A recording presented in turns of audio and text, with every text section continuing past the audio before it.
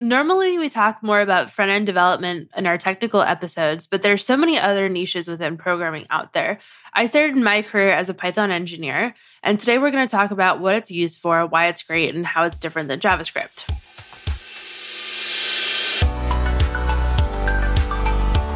Welcome to the Ladybug Podcast. I'm Kelly. I'm Allie. And I'm Emma, and we're debugging the tech industry.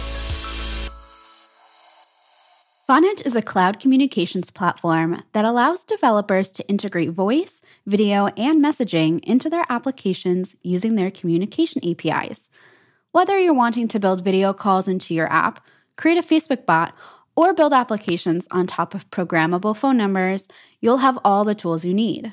They also have open source libraries, code snippets, and demos in Python and more languages. Formerly known as Nexmo, Vonage has you covered for all API communications projects.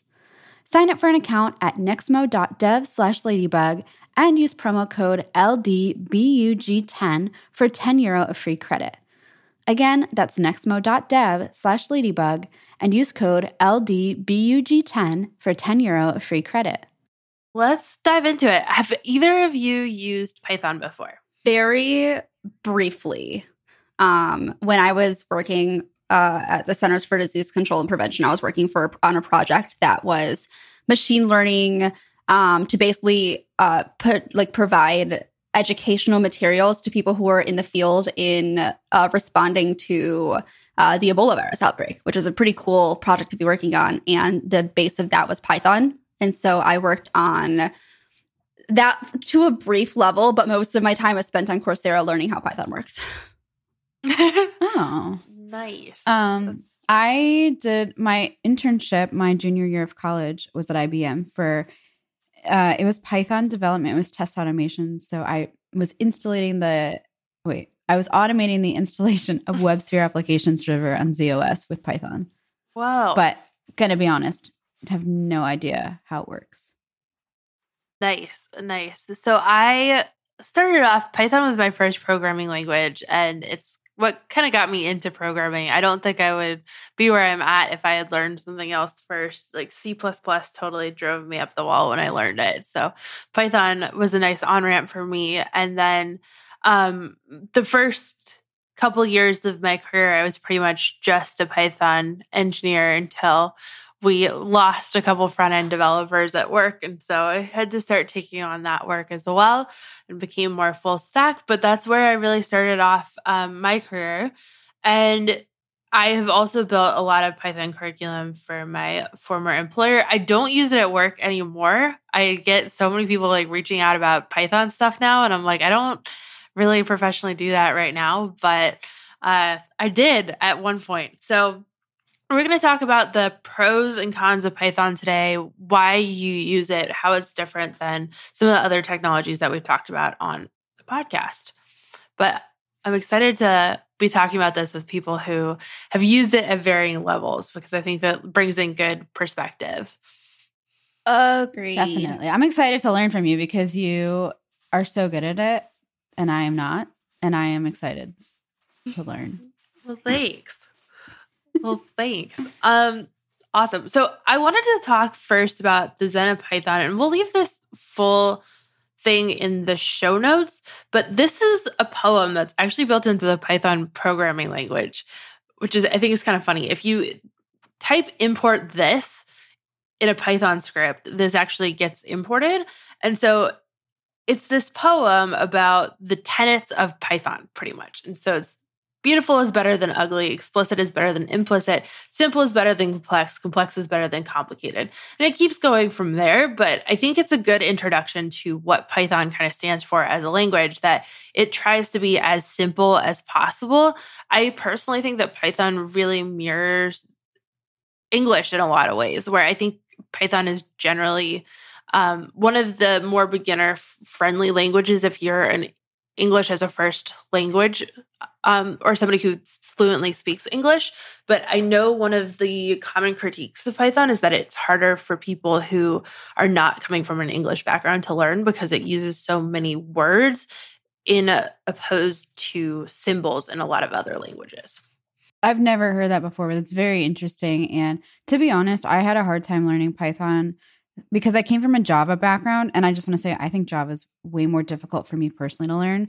But Python was like the complete opposite in a sense, which made it difficult because it's not using curly brackets and all that stuff. Like the syntax is much simpler. And so I had a hard time with that. And I remember spending hours trying to debug something just to realize I hadn't indented a line. So I had never thought about it from the linguistic side of things, but that fascinates me. Also, I just love that there's a poem. I feel like every programming language should write a poem for how it works. Me too. It's kind of the philosophy behind the language, the simplicity and all that. So I think that's cool. It's a nice Easter egg. So I wanted to include that and thought it was a good opener. But I very much agree that one of the biggest differences with Python compared to many of the other languages that we use, especially the C-based languages, most or a huge number of the programming languages that we commonly use like parentheses and curly braces for code blocks, right? Like JavaScript does that. Java does that. C and C++ do that. And so Python's a little bit different than that. It really depends on meaningful white space. And what that means is that your indentation matters. How you say something is a code block is whether it's indented or not. So in order for something to be in a for loop, it needs to be indented one level. If you have like an if statement, the stuff that's indented is part of that if statement. Same with a function. And I think for people transitioning into that, it can be really difficult to get used to that, especially that your spacing has to be really consistent. I personally think like I'm going to indent my code anyways, so I may as well get the code blocks for free and not have to worry about all the curlies. But I know that that's probably one of the most difficult things for people coming from those C family languages or family of language formatting. I like we get the code blocks for free. I like the way you phrase that. Yeah, like you're going to format your code, right? Or for the most part. And so might as well get the code blocks there for you without having to worry about your braces and brackets and all that. But I know some people disagree with that. I think it's one of the more controversial pieces of Python. I love some spicy takes on code. Do you all know what the Python or the naming of Python comes from? No. I think most people think it's like the snake because the snake is on a lot of logos, but it's actually named after Monty Python. That's amazing. Oh. Yeah. I didn't know that. Yeah. I am like gaining so much appreciation for Python right now. Yeah, there's a bunch of random Easter eggs built into the language too. Like you can look them up. But it does a lot of fun things like the import this for the XenoPython. And then there's import anti-gravity and it takes you to an XKCD, or maybe I'm saying those letters wrong, but it takes you to a comic strip about Python. That's amazing. Yeah. I love it. So Python's a really fun language because of that. It was written initially by Guido van Rossum. He wrote it in 1991, but it was based off of a couple different other languages that he had written that hadn't really gained traction. So he took like an iterative approach to this. And there have been 3 versions of Python. So the ones that most people are using now are Python 2 and Python 3. Python 2 is deprecated, but it was a huge transition to move over to Python 3 for a lot of people. This was the kind of start of my career when everybody was transitioning between the two. And it was kind of a gnarly time of having to rewrite code and reformat and all that. So. That's really interesting because I didn't realize, like I didn't know which version I was using. I was probably using Python 3. Python 3 was released in December of 2008. Okay. Yeah. So it's been out for a while. Yeah. That was the year I graduated from high school. It's been out for a long time. Yeah. But I learned in college Python 2, which is funny because Python 3 had been out for a while at that point. And is this one of these situations where the entire language was basically rewritten so it's not backwards compatible? Not the whole language, but it isn't backwards compatible. There were some changes to like the names of built-in functions and things like that. One of the most interesting changes was the print statement. So the print is like the console log of Python where it prints whatever out in your console.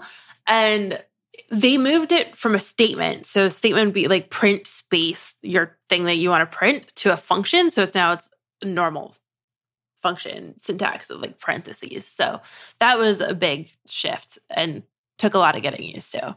That's so interesting. It's like all these like minor tweaks that you think like you don't really think so much into like the level of complexity that goes into migrating from one code, like one version to the next. But it's just like these basic things. Like now you have to add parentheses. Yeah.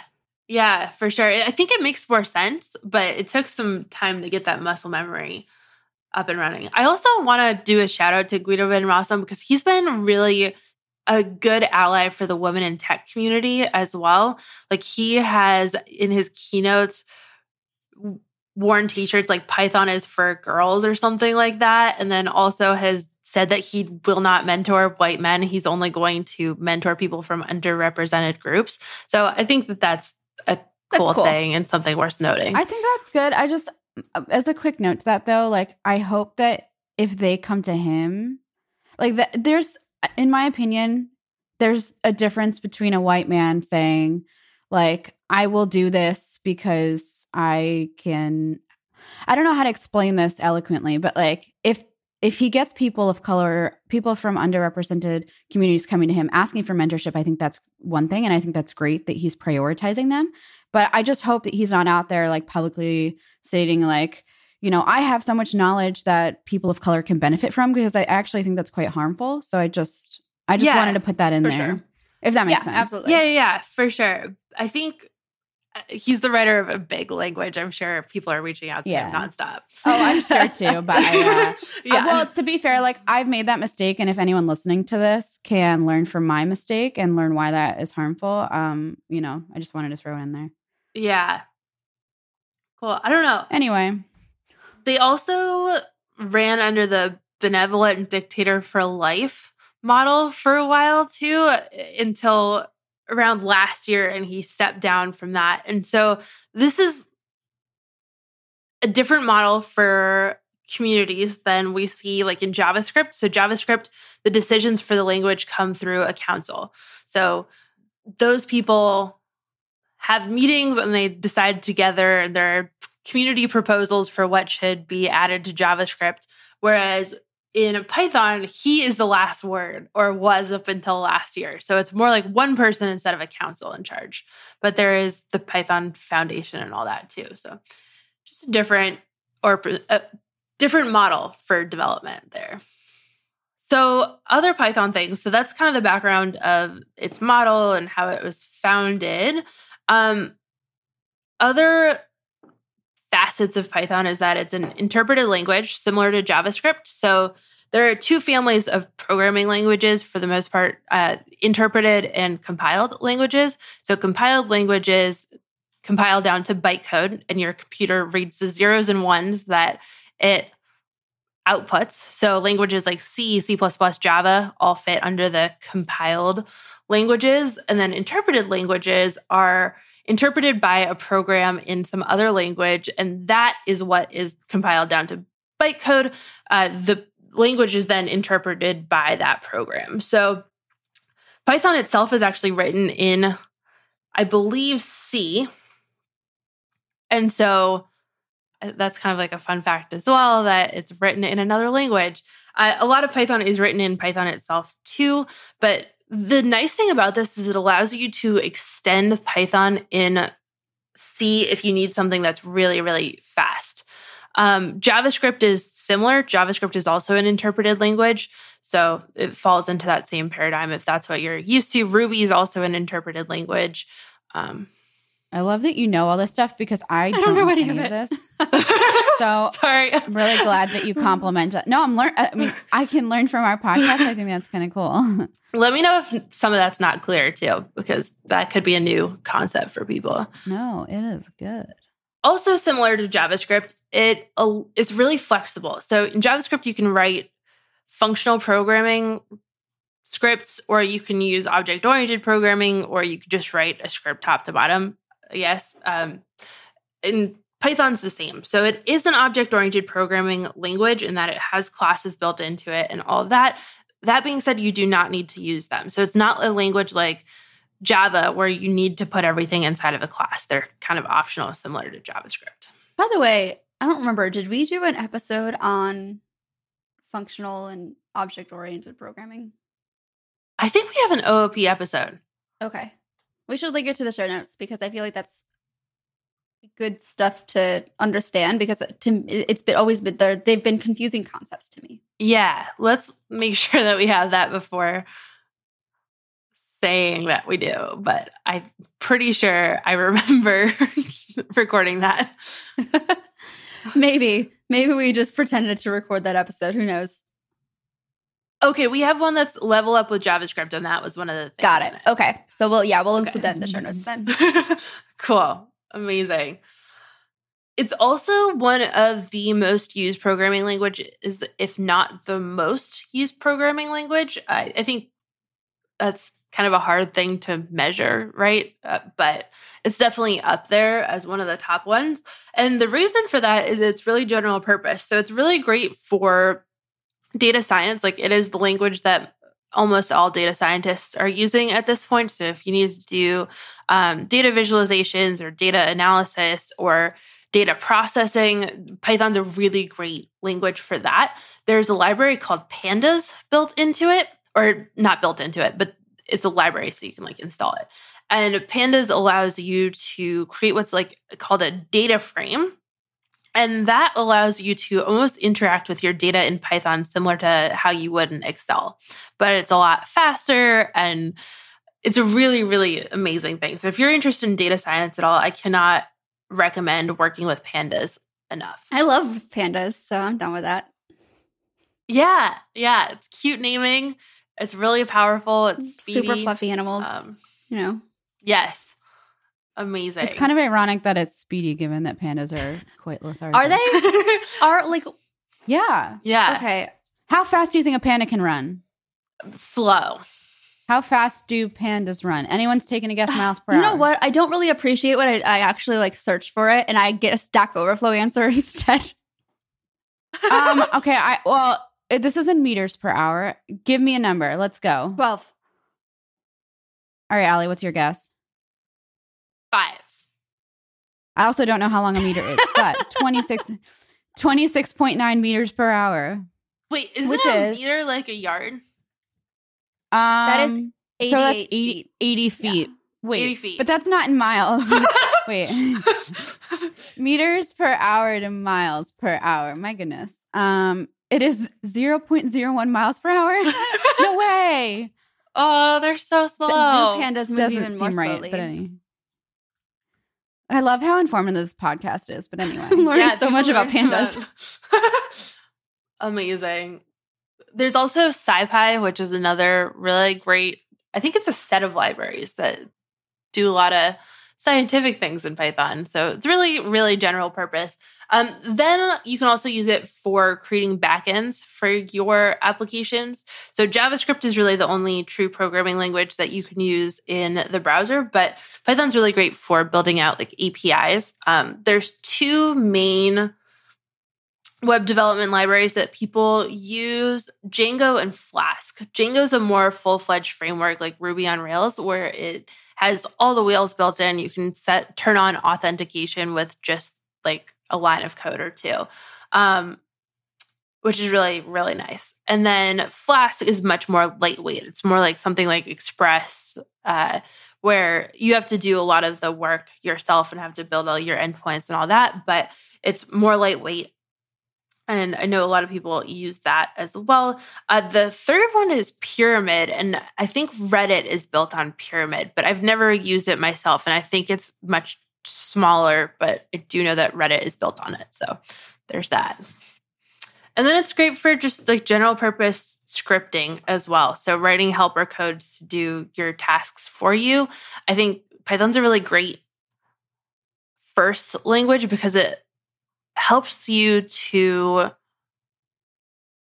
it's simple and it allows you to do a lot of like powerful things with a very few lines of code. Well, yeah. And to be fair, I think the syntax is much easier to learn than Java. I wish I'd learned Python first, and I find it to be more relevant to to the jobs that I've worked in the past. But when I was working at IBM on quantum computing, like they used Python. I didn't actually use it day to day, but Python was used to create like the code that was run for these quantum computing experiments. I could just be blabbering about nothing, but they did use Python for that. Yeah, it's used to run like quantum code.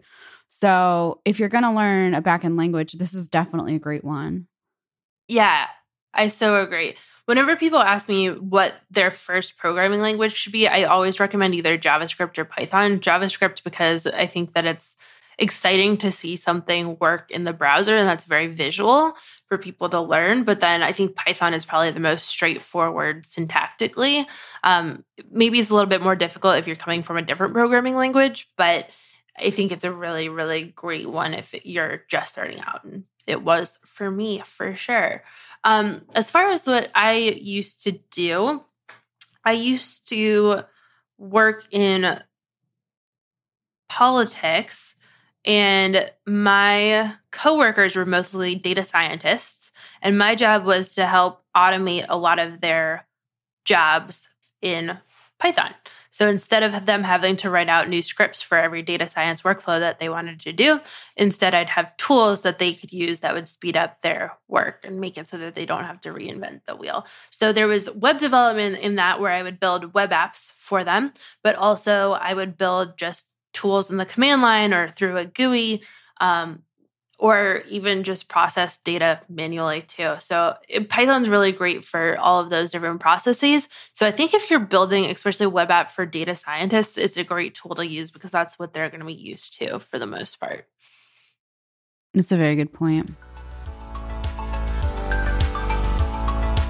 Do you have an app in production that's slower than you like? Is its performance all over the place, sometimes fast, sometimes slow? Do you know why? With Datadog, you will. You can troubleshoot your app's performance with Datadog's end-to-end tracing, and in one click, correlate those Python traces with related logs and metrics. Use their detailed flame graphs to identify bottlenecks and latency in your app. Start tracking the performance of your apps with a free trial at datadog.com/ladybug. If you sign up for a trial and install the agent, Datadog will send you a free t-shirt. Again, that's datadog.com/ladybug. As much as we'd love to pretend we're all perfect developers, the reality is we're going to make some mistakes. And that's why I love that Honeybadger has my back. Honeybadger makes you a DevOps hero by combining error, uptime, and check-in monitoring into a single, easy-to-use platform, and it's super affordable too. Honeybadger monitors and sends error alerts real-time with everything you need to see what's causing the error and where it's hiding in the code so you can quickly resolve the issue. You also get uptime and check-in monitoring to let you know when your external services are having issues or your background jobs go missing or silently fail. With their collaborative tools, you'll also be able to communicate with your team on specific issues to keep track of where you left off if the same issue occurs again. So go check out Honeybadger at honeybadger.io. Tell them your friends on the Ladybug podcast sent you when you sign up, and you'll get 30% off for 6 months. They'll apply that discount to your account with no credit card required. Again, that's honeybadger.io. Let's talk about how Python can be different than JavaScript. Yeah. So we talked already about the indentation for code blocks, which is the most controversial, I think. And there are no semicolons either. Yeah, no semicolons. I think you can technically use them as well, but it's not Pythonic. I would just not follow the Pythonic way because I like semicolons. Oh my goodness, we're so opposite. Actually, no. Like the most recent project, it's really frustrating. I've kind of switched away from using semicolons, and I keep on inheriting projects where other people are using semicolons, and then I just stop using them halfway through. I am the wrong person to have on your team to collaborate. I don't follow the rules. Let's also mention the fact that my cat is walking in on a paper bag while we're recording, and it's very loud. But I'm kidding. I mean, that's true, but that's not what I was going to say. Weird thing to joke about. The naming conventions between Java and Python versus JavaScript really threw me through a loop, for a loop.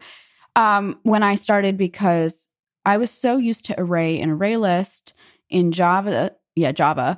And is it called just list in Python? Yeah, just list. Yeah. And in JavaScript, it's array. So it was all very confusing to me. I didn't understand. I also heard the term dictionary, and I didn't know that if it was the same thing as an object. This confused me immensely, going from like IBM internship doing Python to web development with JavaScript. I didn't understand, like, are they just different terms people use to refer to things? Are they physically different? Like array lists have a flexible size versus array you have to define, if I'm not mistaken. So those kinds of things very much confused me.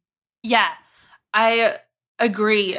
I think when I learned about linked lists, but I already knew Python, I was like, oh, like we already have lists built into Python. Why would we ever need this? But the list implementation in Python is an array list. It's not a linked list. So that's something to note. The implementation of the two are different between Python and JavaScript, but you can use them pretty much the same in your code.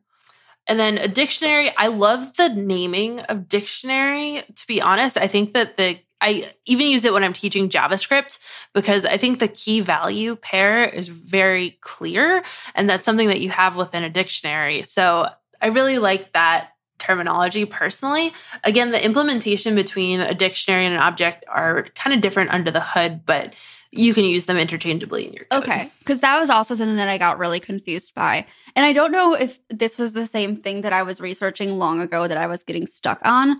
Does the ordering, like the actual order of the items inside of the dictionary matter versus the way that they're set up with an object? Does that make sense? Like the key value pairs kind of thing? Yeah. So you're asking, does the order matter within Python? Okay. So up until very recently, dictionaries were unordered, and it was not guaranteed that if you put things in a certain order, they would come in That's what out it in was. that order. That's what was throwing me. Okay. So up until recently, that was the case. But then very recently, they've changed it so that dictionaries do preserve insertion order. Okay. Yeah. There's also a library in Python. So it's actually built into the standard library, but you do need to import it, full of other data structures that you can use. And ordered dict has been one the whole time, where it's this dictionary that really heavily emphasizes order. So there's that. Yeah, but there's lots of fun data structures built in, like a counter, which if you've ever done those code challenges, that's like count the number of letters or instances of each letter in the sentence or something like that. Have you seen that? Yes. It's like so a counter data structure does that for you by default within Python. That's so cool. Just like the little things like that. So speaking of Pythons, let's discuss snake case versus camel case. Because Good segue. I'm definitely not a snake. Yeah. I had to use that. Every time I hear the like snake anything, I'm just like, I'm a snake. Does anyone know what I'm talking about? No.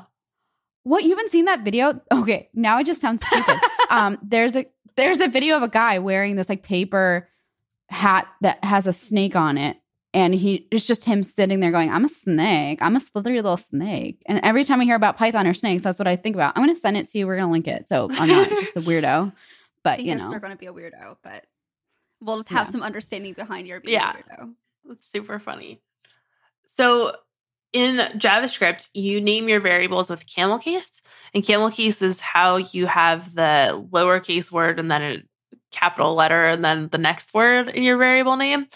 Python, instead of using the uppercase letters, uses underscores. That's called snake case. So it's just, you could use camel case if you really wanted to, but again, it would be unPythonic. I'm a camel case person. I don't know. That takes some getting used to actually go snake case for anything. Yeah. I don't know. It's interesting what different conventions there are across programming languages and what you get used to depending on what you used in other ones. Don't know if I ever get used to things. I still have to look them up every day. Oh, yeah. Yeah. It's so difficult when you're in a job where you're switching between programming languages like midday every day or multiple times throughout the day, because you just get all the syntax for all of them all scrambled in your head. That's like a soft flex right there. You're like, I just hate when you're coding in 12 languages. And just kind of mix it No, up. but that's like the whole reason why I had to stop working both on WordPress and Shopify sites at the same time, because I kept on trying to add PHP into Shopify themes and it was not happy. And of course, adding Liquid into PHP, I get the beautiful white screen of no meaning in WordPress. So glad that's a thing in the past. Yeah. I used to switch between JavaScript, Python, and Ruby like midday at work. And I have to be like working in between all three of them. And all three of them are different, but also somewhat similar. So it was just such a mess in my head of what is in what language. And like in JavaScript, .length is an attribute, right? And then in Python, len is a function to get the length of something. Oh, that's right.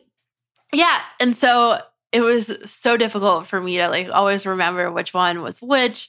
And then the different array methods too, like push versus append and all that. Like all the different methods are different things in different languages. So very difficult. Python also has a really great set of style rules for how to write your code.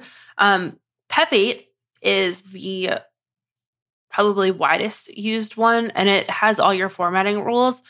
I think this is another really interesting difference between Python and JavaScript, because JavaScript, there are so many different style guides out there. There's like different ESLint configs, there's standard JS, there's Airbnb style guide. Like there's so many that are out there. Whereas Python, it's really coalesced around Pep8, which is actually built into the language. So those formatting rules are pretty universal. And there won't be debates whether you should have semicolons or not. Exhausting. Yeah, for sure. Amazing. So the other thing that I wanted to shout out was IPython and Jupyter notebooks. I know this is becoming more of a thing in other languages as well, but they are these interactive notebooks that you can write code in and run the code directly from there and see the output right there as well. So if you're learning, I think it's a really great resource to immediately see what just one or two lines of code is doing. So I would highly, highly recommend those. And they're kind of a unique thing to Python. Cool. So speaking of getting started with learning Python, let's discuss some resources where you can get started. First off, I really enjoyed the Python Coursera course that I took. I feel like it provided me with a really strong baseline of how Python works and why I'm making the certain decisions I'm making. And I found the project application to actually be helpful as well. Awesome. I did not learn Python in a traditional way, or I learned Python in school. Mm-hmm. So kind of different than self-teaching. But I really would recommend, there is this book, and it's Learn Python by Automating the Boring Stuff or something along those lines. And it essentially teaches you how to automate your own job in Python, which is how I kind of got my start. And so I would highly recommend that to learn how to do your day-to-day tasks, but in Python instead of Excel or whatever. That's cool. And also, I do want to give one more recommendation. It's called The Hitchhiker's Guide to Python, which is wonderful. There's actually, I think there's an O'Reilly book that's available with the same name, but we'll link to this in the show notes. It's just from pythonguide.org.